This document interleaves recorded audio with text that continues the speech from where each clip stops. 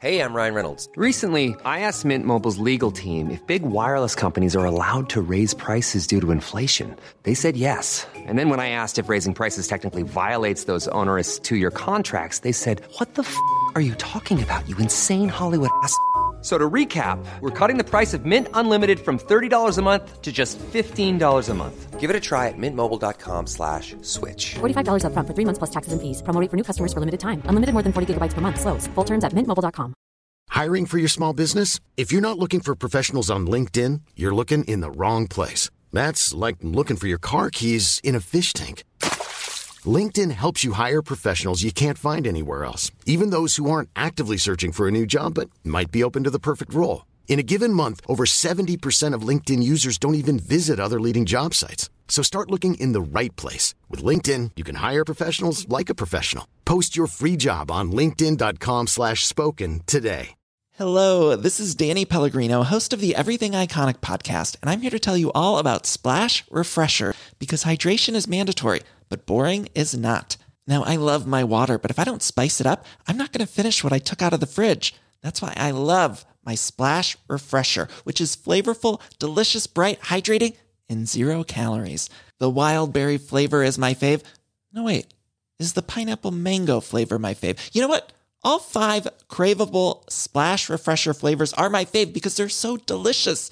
So get hydrated and enjoy it with Splash Refresher.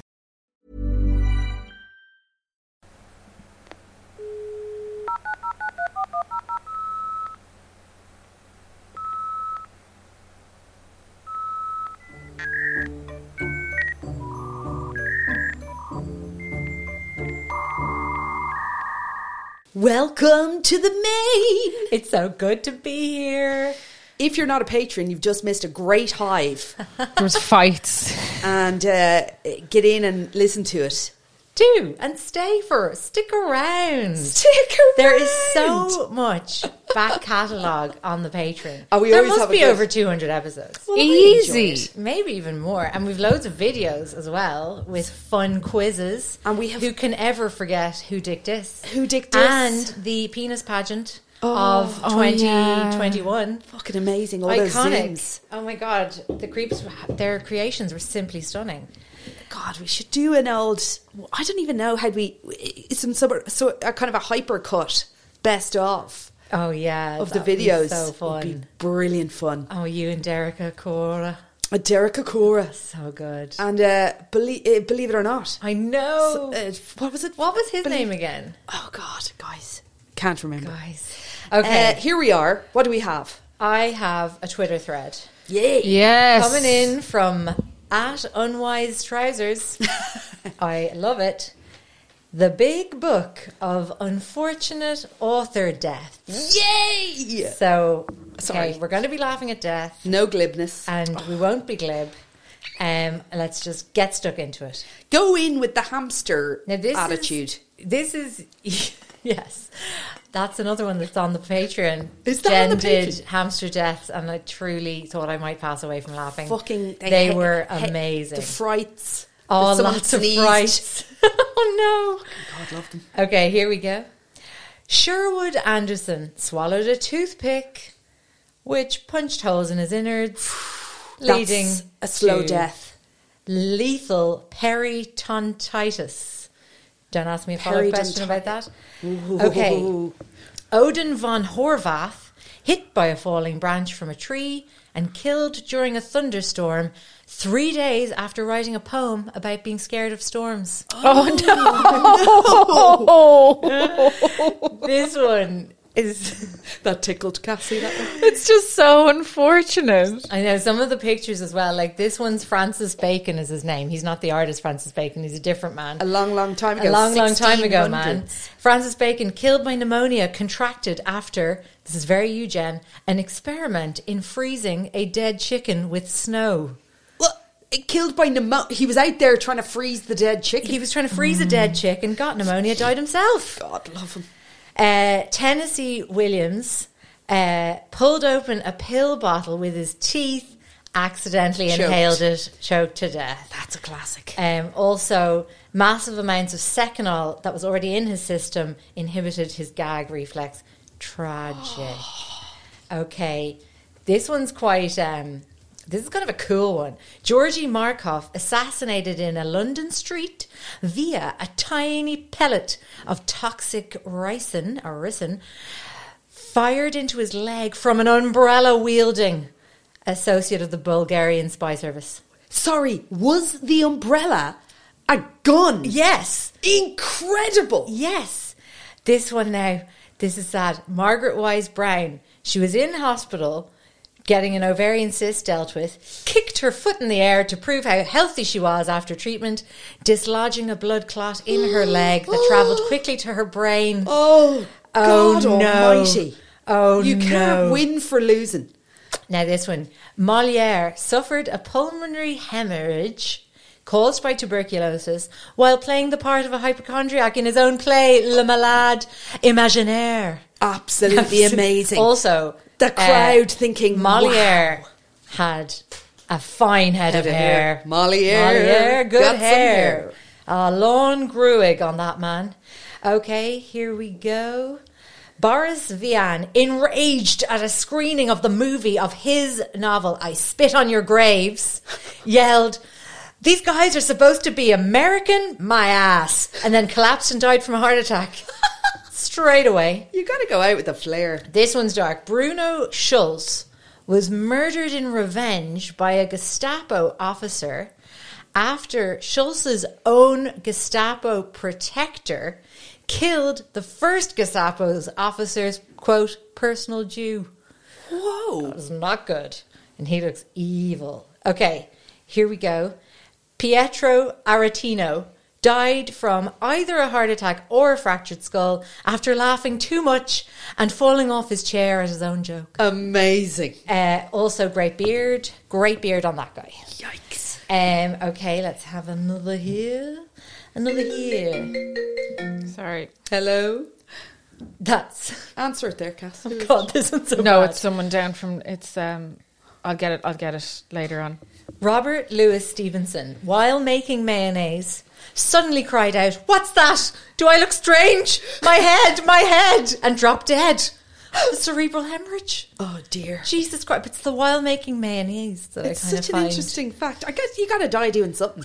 This guy, this is like weirdly relatable. Nikolai Gogol put himself to bed and refused food, thus dying of starvation in huge amounts of pain after 9 days. Why? My God.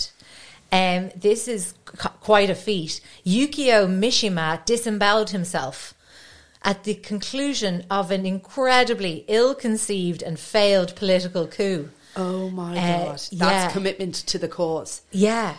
Disemboweled yourself. Another kind of slow enough way to go. I know. Very much He was so. supposed to be simultaneously cutting his head off. Oh. Fucked the job up. That's very pat on the head and rub your belly at yes, the same time. Can be difficult. Failed despite several tries. Oh God. I know. This one's dark.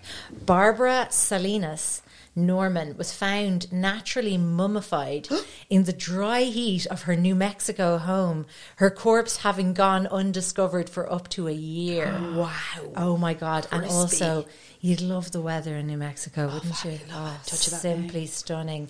Imagine here we just go. being dry. Thomas Merton electrocuted while adjusting an electric fan while in the bath. Right. Yes. This one just says Aeschylus, who we all remember from classical studies. Aeschylus, eagle, turtle, skull. So I think the eagle was carrying a turtle, planning to eat, bashed into his head. Skull. Okay, here we go.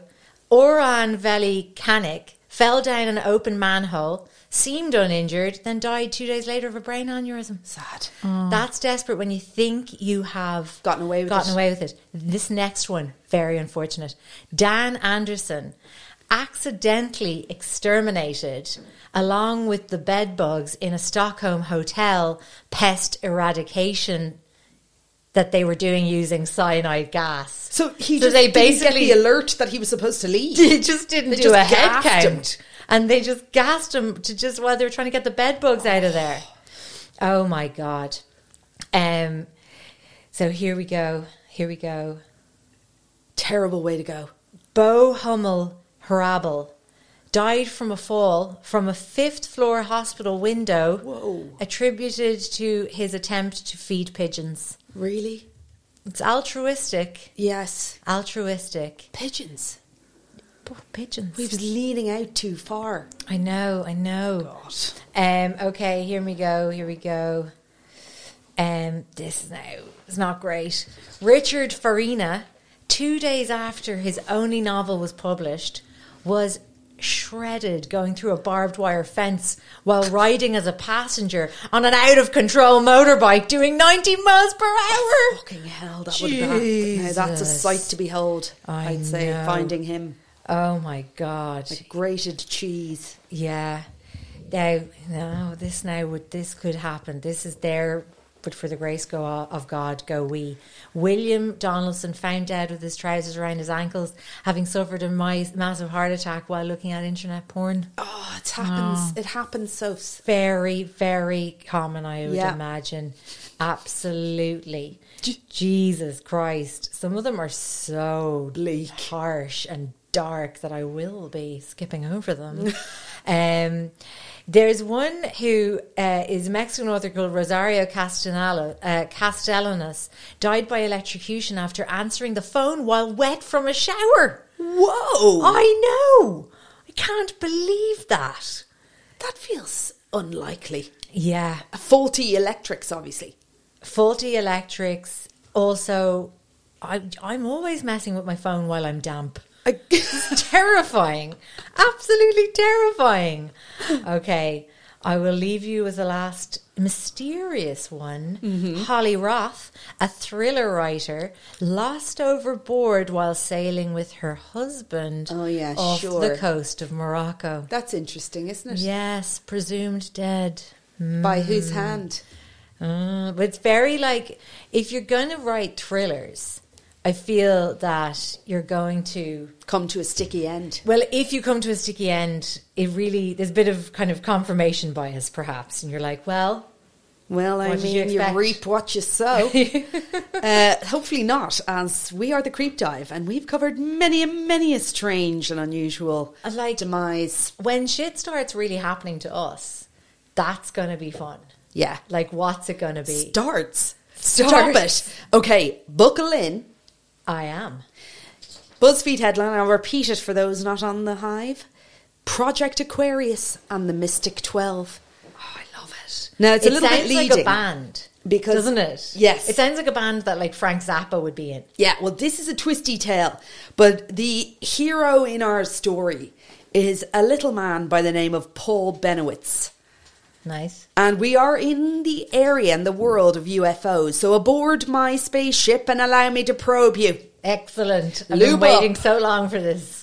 Have you? Me to probe you from a spaceship? I go everywhere with my KY just in case today is the day. Make it easy for me. Okay, in we go. So Paul Benowitz lived next to a fairly big Air Force base. I'm just going to give you the kind of... What kind of era? We are 1969. That's anyway. This is space landing. Like UFO stuff really popping off. Yeah. We just covered for the Hive. Sophie did the space landing conspiracy, and we are in that exact era for this story as well.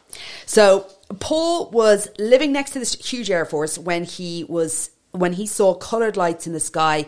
He assumed they were experimental aircraft. He started picking up strange radio signals that seemed to be in alien language, took his findings to the Air Force publicly, and they denied the UFO alien story to the press, but privately confirmed Paul's findings. The Air Force even began to fund his UFO research. He spent years and years gathering evidence, reporting it to the authorities, and then ended up in a psychiatric hospital. Are you prepared to find out why? Yes. The year was 1969. And our Paul was pursuing his PhD in physics. He started quite a successful electronics company in New Mexico called Thunder Scientific. Yay. Incredible name. Love a name. I love a name that's got some balls on it. So Paul's main clients were the Air Force and NASA. And he did so much business with them that he actually bought a home and established his lab right next to Kirkland Air Force Base in Albuquerque. So this Kirkland Air facility is huge. It's one of the largest Air Force installations in the USA. It has science labs, weapons testing areas, huge observation, like, what do you call them, areas, huge storage facilities for nuclear weapons. And from Paul's gaff, the second floor deck of his house, he frequently saw strange coloured lights in the sky around the Air Force base. And the lights were moving too fast to be aircraft. And Paul begun documenting and filming everything he saw. So he believed he had an idea, like he was an engineer and a physicist, and he was an expert in electronics. So he set up his radio equipment to try and detect any kind of radio transmissions that were coming through. And he begun to receive radio transmissions. And at the time, the military were like a client of his. So they were using his technology, and it was sound technology. But these radio signals that he was picking up from his house sounded like it was basically very different from anything he had analysed before. And he realised that they were data bursts. And in these data bursts, there were messages. So he'd received kind of noticeable patterns, and he couldn't initially make sense of the data manually, but he did have access to a home computer system, an early one, and using that operating system and some software that he had written himself, he fed the alien, inverted commas, broadcast to the computer. And at first, messages made no sense. But Paul begun to deploy a very old but effective crypto analyst trick, right? Context. So what he started to feed into his program was kind of assume that the messages have words like ship, base, air, water, and time. And that begun to work. And it put these messages in context. So, for example, like if you knew the transmission had something to do with pizza, you could inform the computer the basics of cheese, base. Yes, yeah. And then somehow patterns and sense you could begin to make. And because it would identify, even if it didn't know what the word was, it would identify the frequency of how it was appearing. Exactly. And it was starting to make sense in terms of sentences. Yeah. And it was kind of linking, yeah, I guess. And this information sounds sort of batshit to us now. But he begun communication. Oh, I'll get there in a minute. Anyway, he had a general idea of what the messages were saying, and the translation wasn't spot on, but it was good enough to give him an idea of what these alien, what they were trying to communicate. And then he did something sort of interesting, but he begun to use the same language that he had decoded to send his own messages on that same frequency. Ooh. And shortly after that, he received a reply. And here is what the first message Paul decoded said. Round ground, women of Earth are needed, flexible. The next discharges our ship, our women do not commend the North. Among us, you have many friends. Water very short. Resist all attempts of adoration. Listen and make peace. So it sounds sort of peaceful enough, except for the weirdy, horny aliens. Exactly, Yeah. women element. Next message he received. Are you sure it wasn't the lyrics to Fat-Bottomed Girls Make the Rockin' World Go Round? It's similar, Sophie. It really is. It is. So the message has begun to get a little more ominous. Next message, beep, beep, beep, comes in. Victory. Our bases obtain supplies from the starship metal. Time is yanked. Time is yet message. Hit star using rejuvenation methods. Got us in trouble. 6 sky.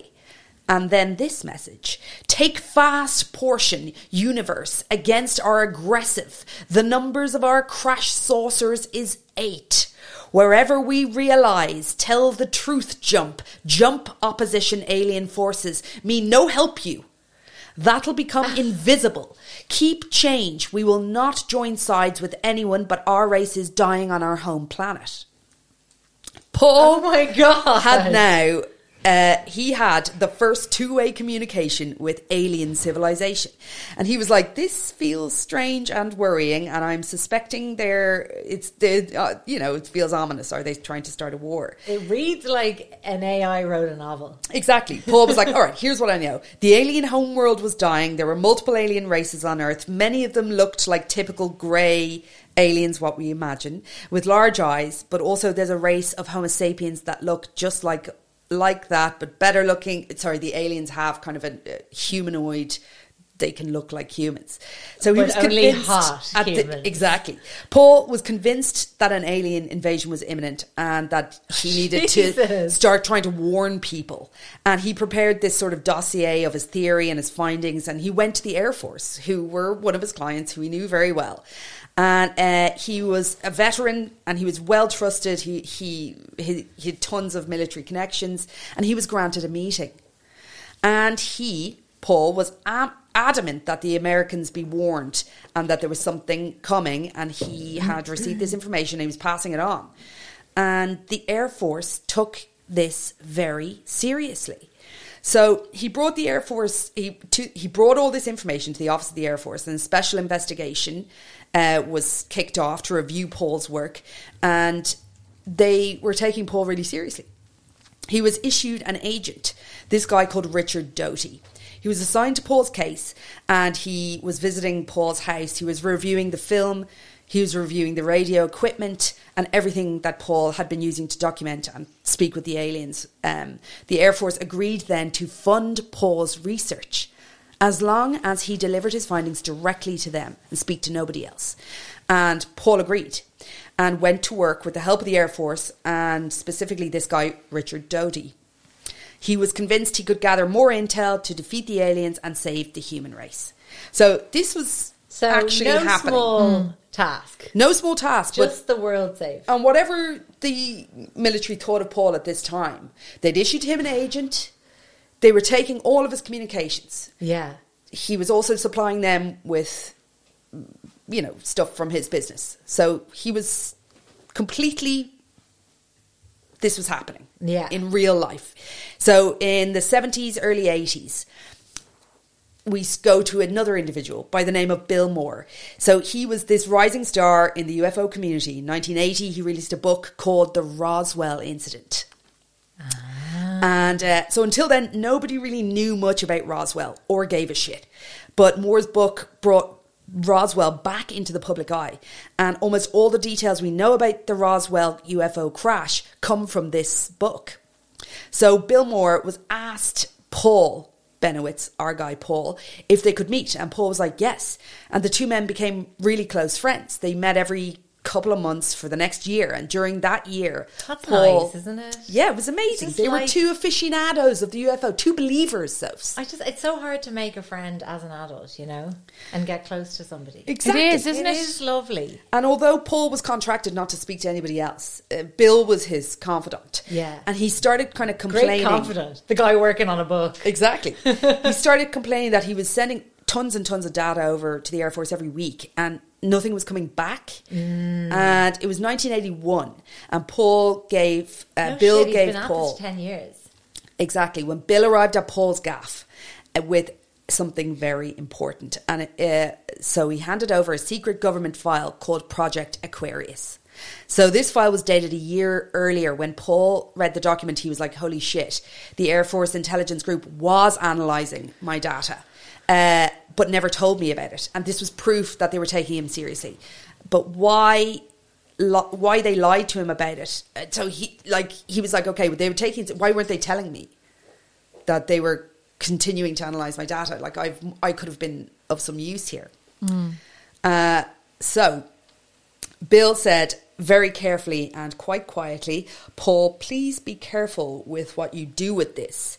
Use it for your research, but sit on it. Don't release this Project Aquarius document to anybody else, please. So the official US government policy, this was the document. The official US government policy and results of Project Aquarius is still classified top secret with no dissemination outside office intelligence channels, with restricted access to MG12. And Benowitz is being monitored by NASA, who requested all future evidence before to them because of the chance of public, panic. So Paul was like, holy fucking shit, my messages are getting through.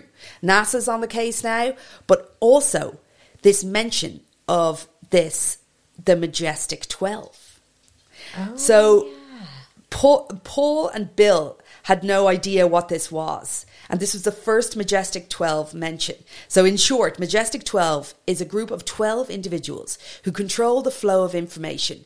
All of the information about UFO sightings, investigation, even the slightest mention of UFO, Majestic 12 is notified.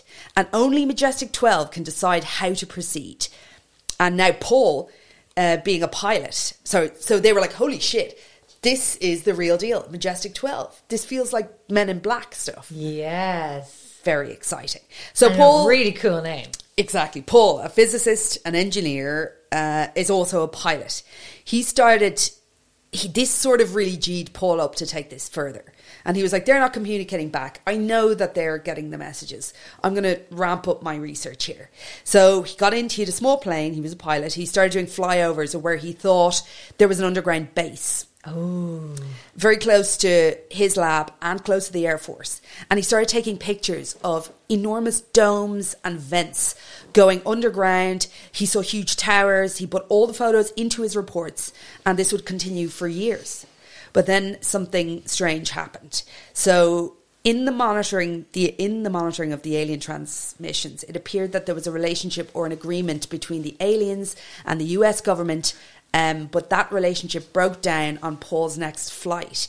He saw scorched patches of ground, flattened trees, even a part of a downed aircraft from what he could tell. It was as if some type of battle had taken place. Oh my God, so I love it. Paul, obsessively photographing They've had a falling out. all of this. He was like, holy fucking shit, does this mean we are on the precipice of World War yes. War of the Worlds. War of the Worlds. And if that was the case, what responsibility do I have personally? I need to take further action. So he was using all of the huge amounts of information he had intercepted from the aliens. He created this document called Project Beta and included an alien takeover plan, a strategy of how to defeat them. And he was even trialing and testing a weapon that he could use, the US government could use against them. So Project Beta said that the aliens have abducted, conservatively, 300,000 Americans. Oh my God. They've all been implanted with devices and returned to the general population. How many? 300,000. Same amount of people. Nearly the same amount of people that NASA had to pay off to keep the moon landings under wraps. Reference to the Hive episode. There's no end to how deep this goes. So these 300,000 people were abducted, implanted, and returned to Earth. So he was proposing that every human that was implanted was a walking, talking microphone and camera.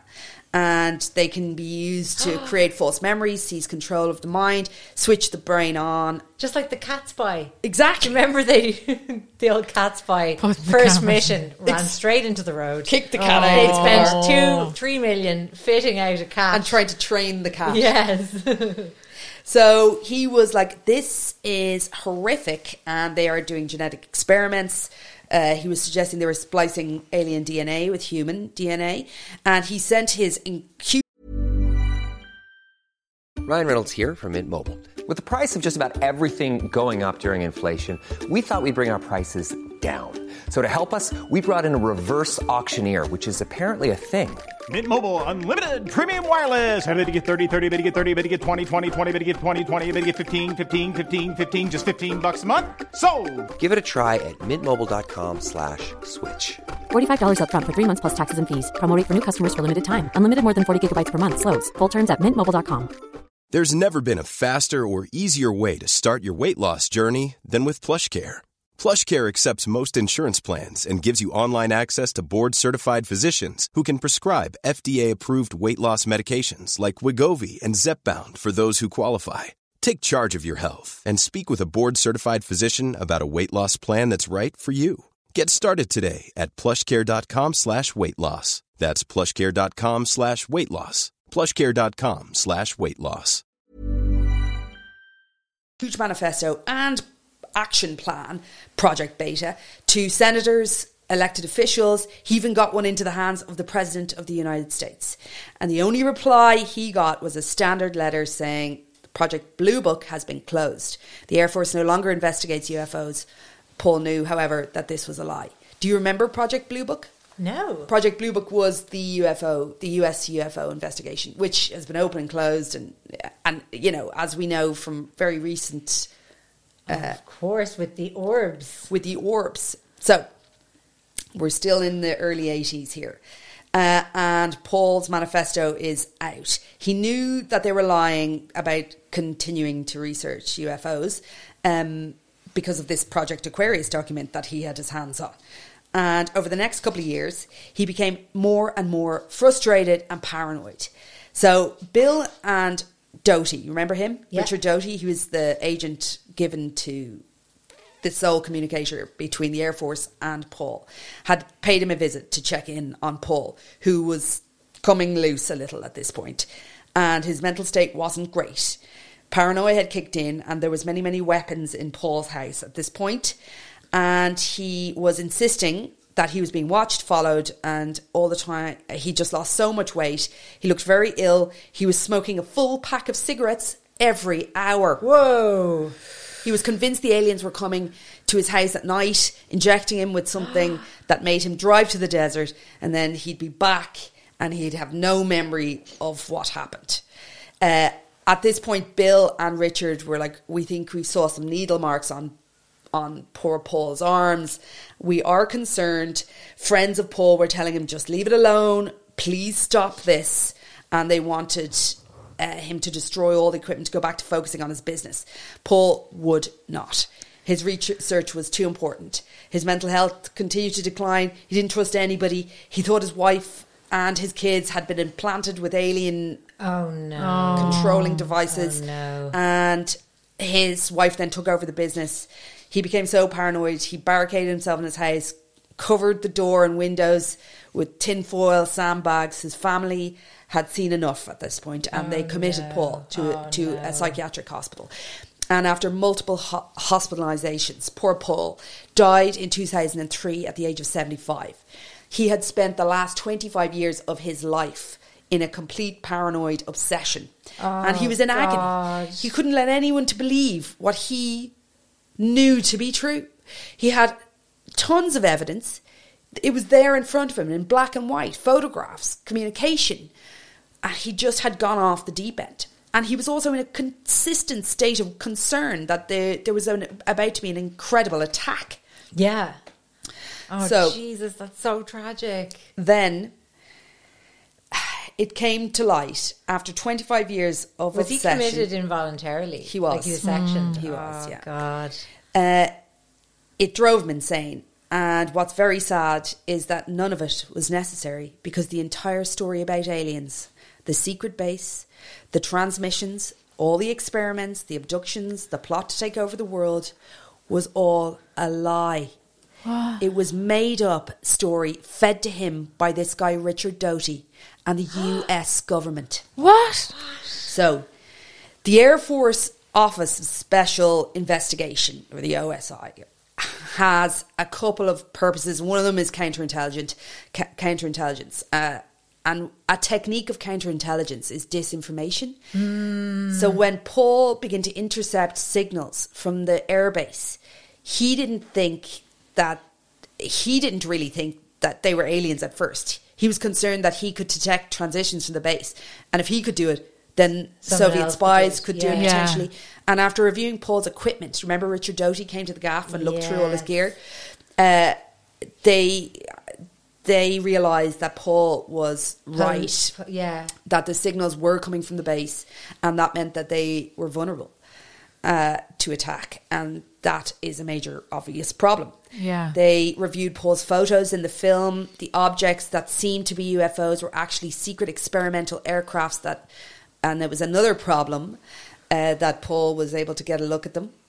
But rather than tell Paul the truth, which, according to the Air Force at this time, would compromise security. This guy, Special Agent Richard Doty, was given an assignment to feed Paul information that would lead him to believe that he was discovering alien communications, that it was hostile, that he was doing a very important job in flagging. Oh my God. Awful. So the issue really would have begun from their perspective, the Air Force's perspective. It was if Paul was compromised by Soviet agents.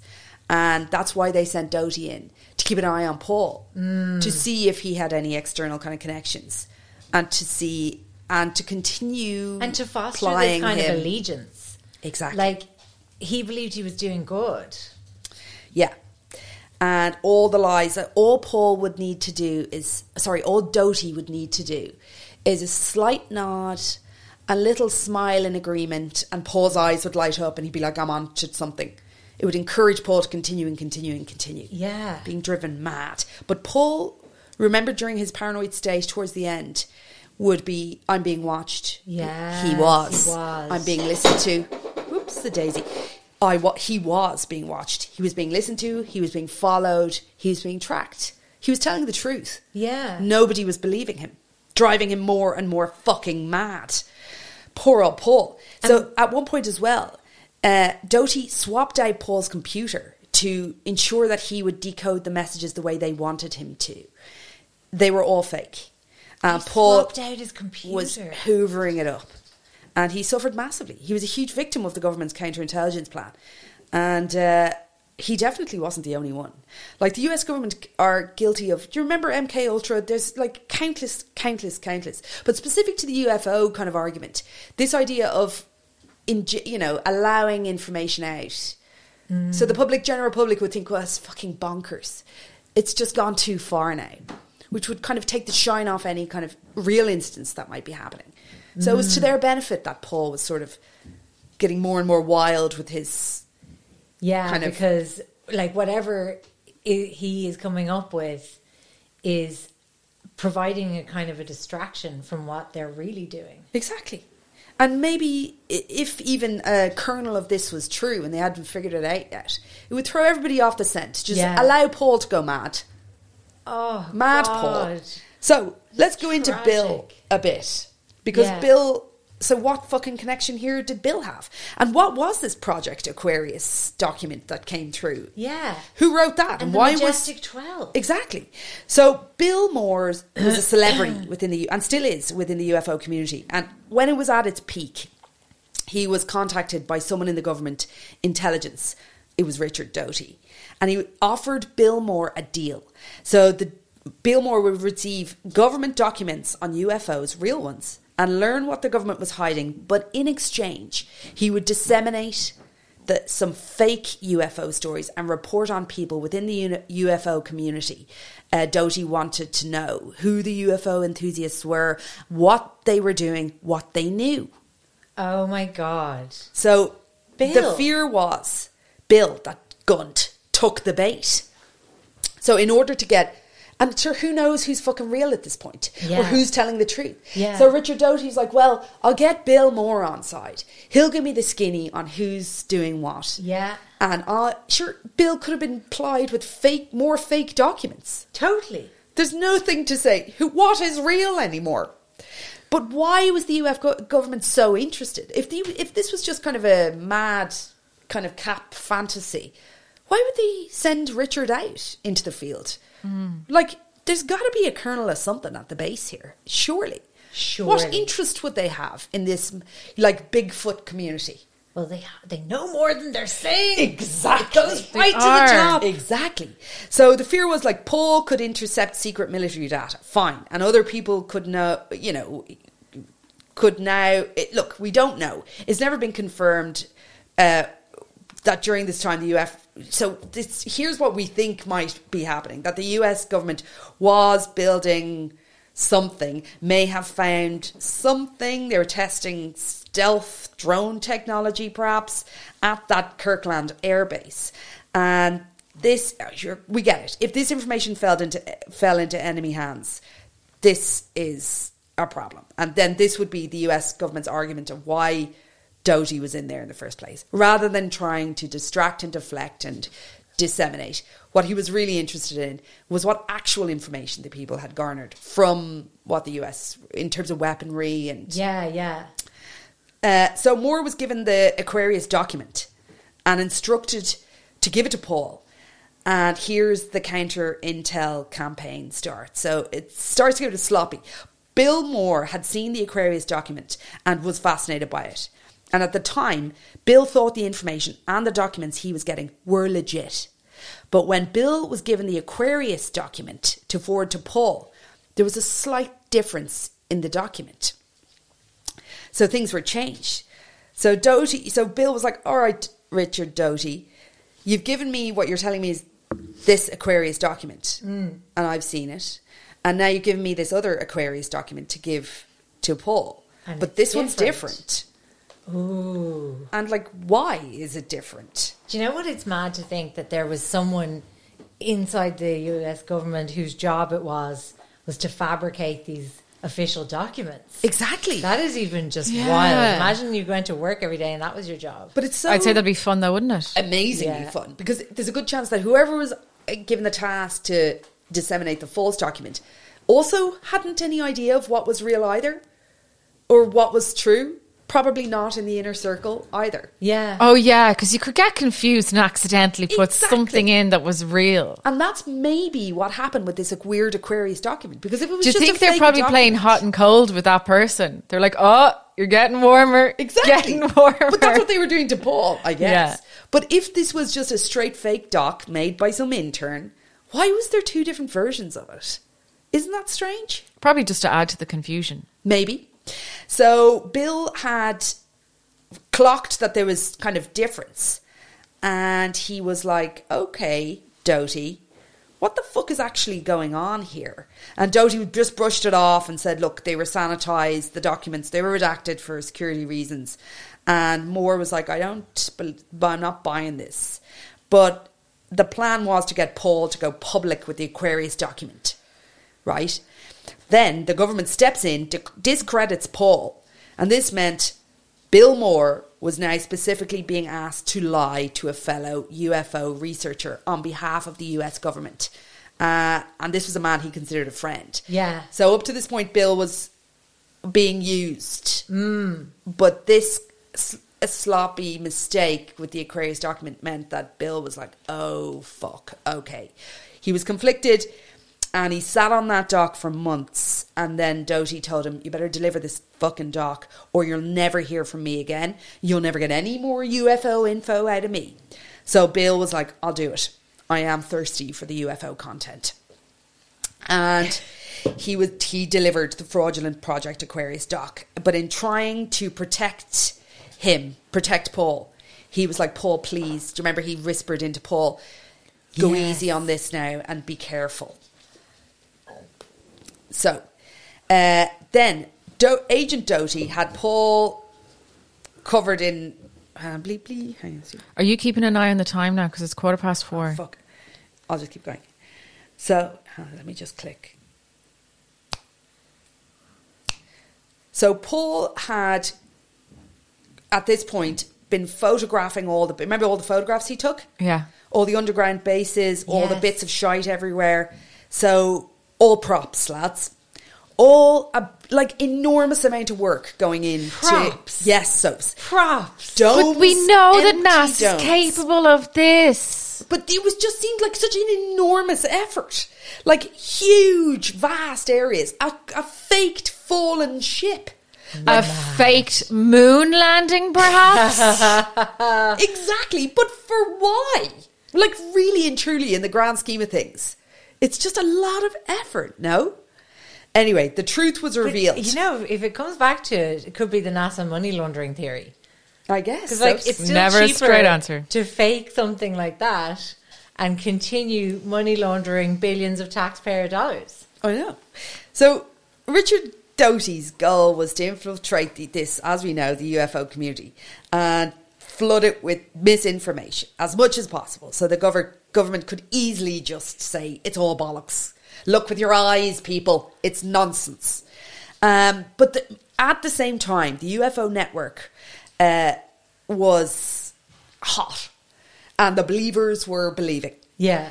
And Bill Moore, in 1989, was the speaker at this annual UFO convention. It takes place every year. And during his talk, he admitted that the US government had been actively spreading lies about UFOs for years. And he knew this because he was helping them do it. Oh. There was an outrage. Bill Moore was the guy. And he had potentially fucked the whole community. And these people were like shook. It was very hard for them to learn that everything they believed regarding UFOs, or at least some of it, was a lie. And this confession effectively ended Bill Moore's career in UFO research.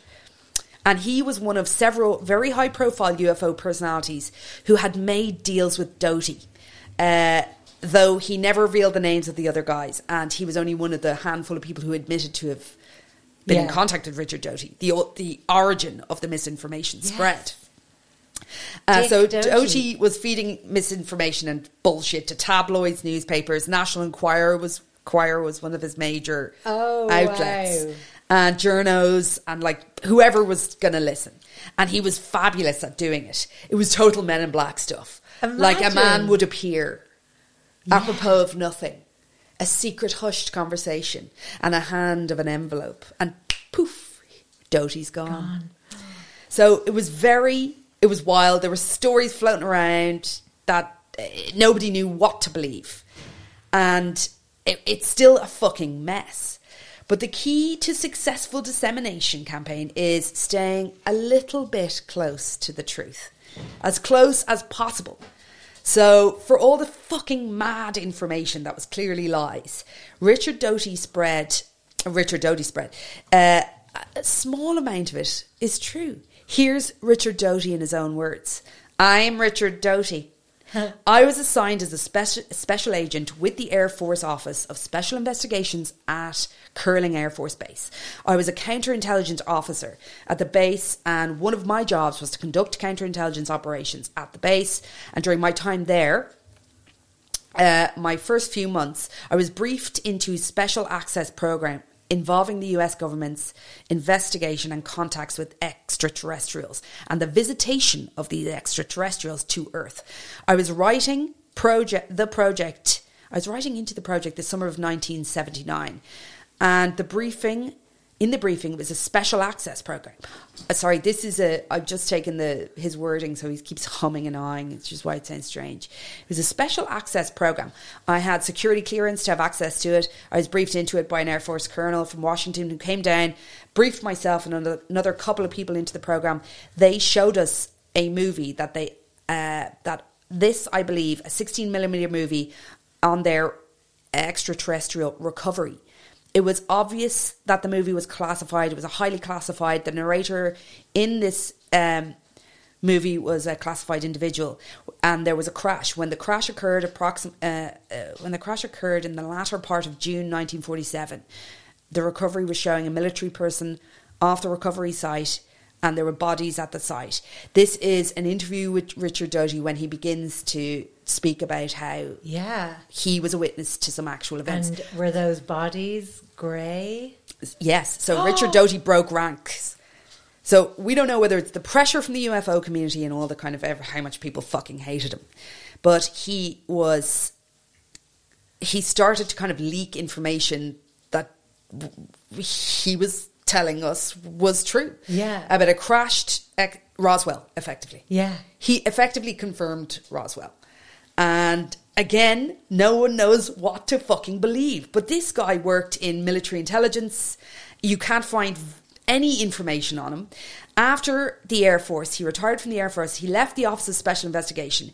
He said some of his superiors saw his actions since as unauthorised, and he was asked to cease and desist. There's nothing in his military records to indicate that he was not telling the truth, or after he left the service in 1998, his life became a little strange. So he became a New Mexico state policeman, eventually retiring from that position. Then he became a UFO aficionado. Ooh. So he began sort of showing up for interviews, he's in a number of documentaries. He started arriving at the conventions.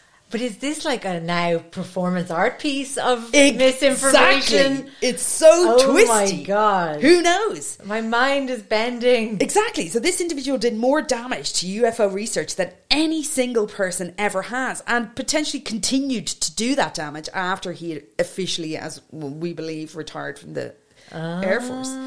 So he claims 80% of the information circulating about UFOs is real. He claims Roswell, the crash, happened. He also claims the US government did recover a spaceship. He claims they recovered alien bodies. They even had live alien, he claims, at Los Alamos for a few years. He claims that alien liked Tibetan music and strawberry ice cream. Doty said he was briefed in. He was shown a film, clips from the late 40s and 50s that showed all of these things. And that is what he's saying. But can we trust Richard Doty? Oh, I don't know. So if you follow his interviews through the years, things change a little bit, but he's getting old and things are getting a bit blurry, I guess. But it is so wild. That is wild. Now, this can go on. Strawberry ice cream is not nice. I'm going to come back and do a two-parter on this because there's a whole other from this, and we're in the kind of 90s here at this point. I'm going into private. I'll bring you next into sort of private entity, like Elon Musk, billionaire-funded private investigation businesses that Doty goes on to consult for. He's contracted to do that. So I'll move into that. If I can find the name of this particular company. Oh, it's like Into the Stars or something. Fascinating. That's the part 2. I'll leave it there.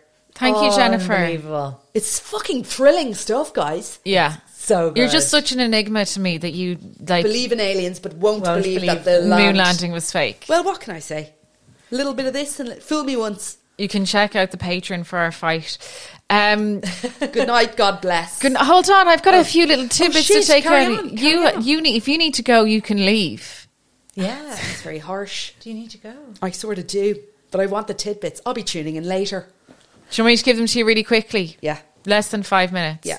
Right, I'm just going to finish this out with a few lols. As you may know, LinkedIn, toxic place. It's absolutely gas. But I don't know if you have to spend any amount of time there, you realise that the world is bizarre and that there's all these crazy statuses of weird stories that people tell, and it is just absolutely bizarre for what is supposed to be a networking platform. So I have some of the strangest, funniest LinkedIn posts throughout the ages.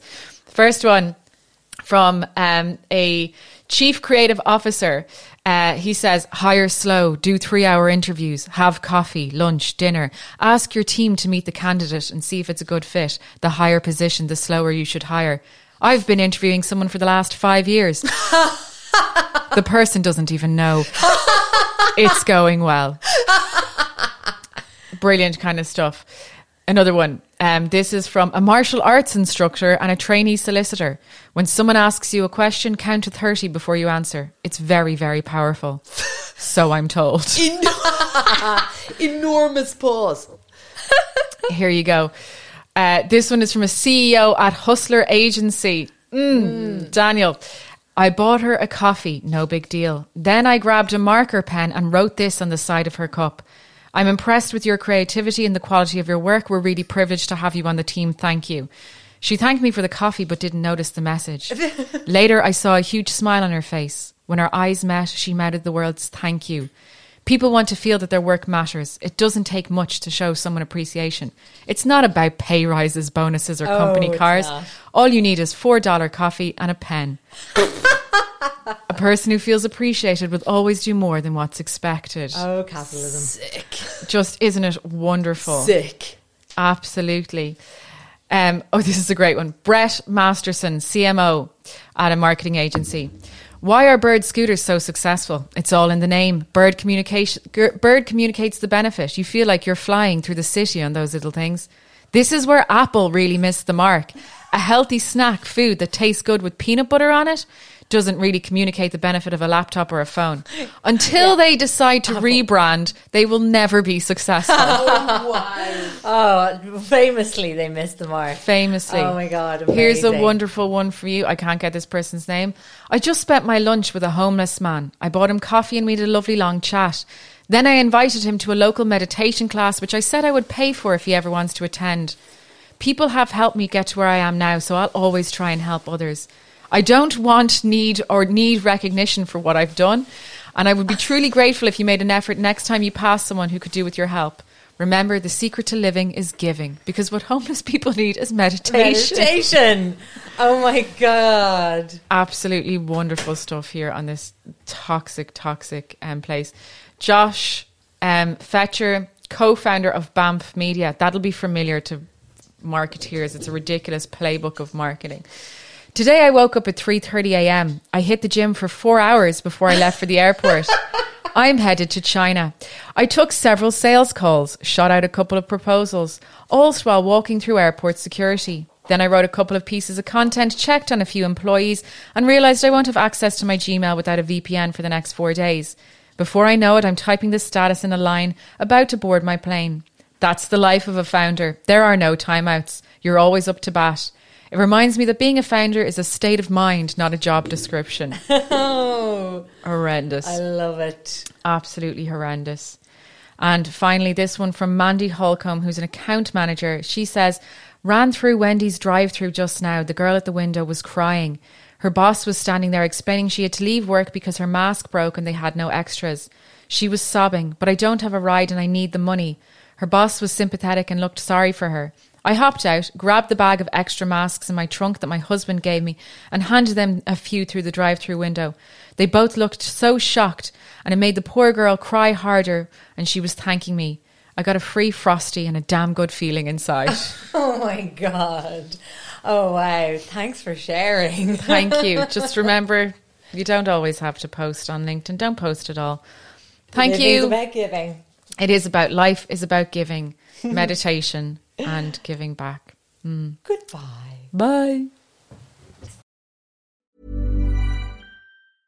Want to get a chiseled look in the jawline? Sculpt and shape your jawline with added volume from Juvederm Volux XC. Juvederm Volux XC is an injectable gel specifically designed to be robust enough to improve moderate to severe loss of jawline definition. And it is the first and only hyaluronic acid filler approved for the jawline. Add volume to your jawline for a chiseled look with Juvederm Volux XC. For important safety information and to find a licensed specialist, visit juvederm.com. That's JUVEDERM.com. Not for people with severe allergic reactions, allergies to lidocaine, or the proteins used in Juvederm. Common side effects include injection site redness, swelling, pain, tenderness, firmness, lumps, bumps, bruising, discoloration, or itching. There's a risk of unintentional injection into a blood vessel, which can cause vision abnormalities, blindness, stroke, temporary scabs, or scarring. Talk to a licensed specialist to find out if it's right for you. Visit Juvederm.com. That's JUVEDERM.com. Hello, this is Danny Pellegrino, host of the Everything Iconic podcast, and I'm here to tell you all about Splash Refresher, because hydration is mandatory, but boring is not. Now, I love my water, but if I don't spice it up, I'm not going to finish what I took out of the fridge. That's why I love my Splash Refresher, which is flavorful, delicious, bright, hydrating, and 0 calories. The wild berry flavor is my fave. No, wait. Is the pineapple mango flavor my fave? You know what? All 5 craveable Splash Refresher flavors are my fave because they're so delicious. So get hydrated and enjoy it with Splash Refresher. Acast powers the world's best podcasts. Here's a show that we recommend. The Real Housewives is a guilty pleasure for most, but if you're looking to not feel guilty about that pleasure, tune in to Everything Iconic with me, Danny Pellegrino, where I break down all the messy moments and behind-the-scenes antics of Bravo's popular franchise. And on Everything Iconic, I also interview celebrity guests like Kelly Ripa, Keke Palmer, Drew Barrymore, Cameron Diaz, and more about their guilty pleasures, their past work, and so much more. So if you're pop culture obsessed and find yourself watching way too much reality TV like me, tune in to Everything Iconic with Danny Pellegrino, wherever you listen to podcasts. Acast helps creators launch, grow, and monetize their podcasts everywhere. ACAST.com.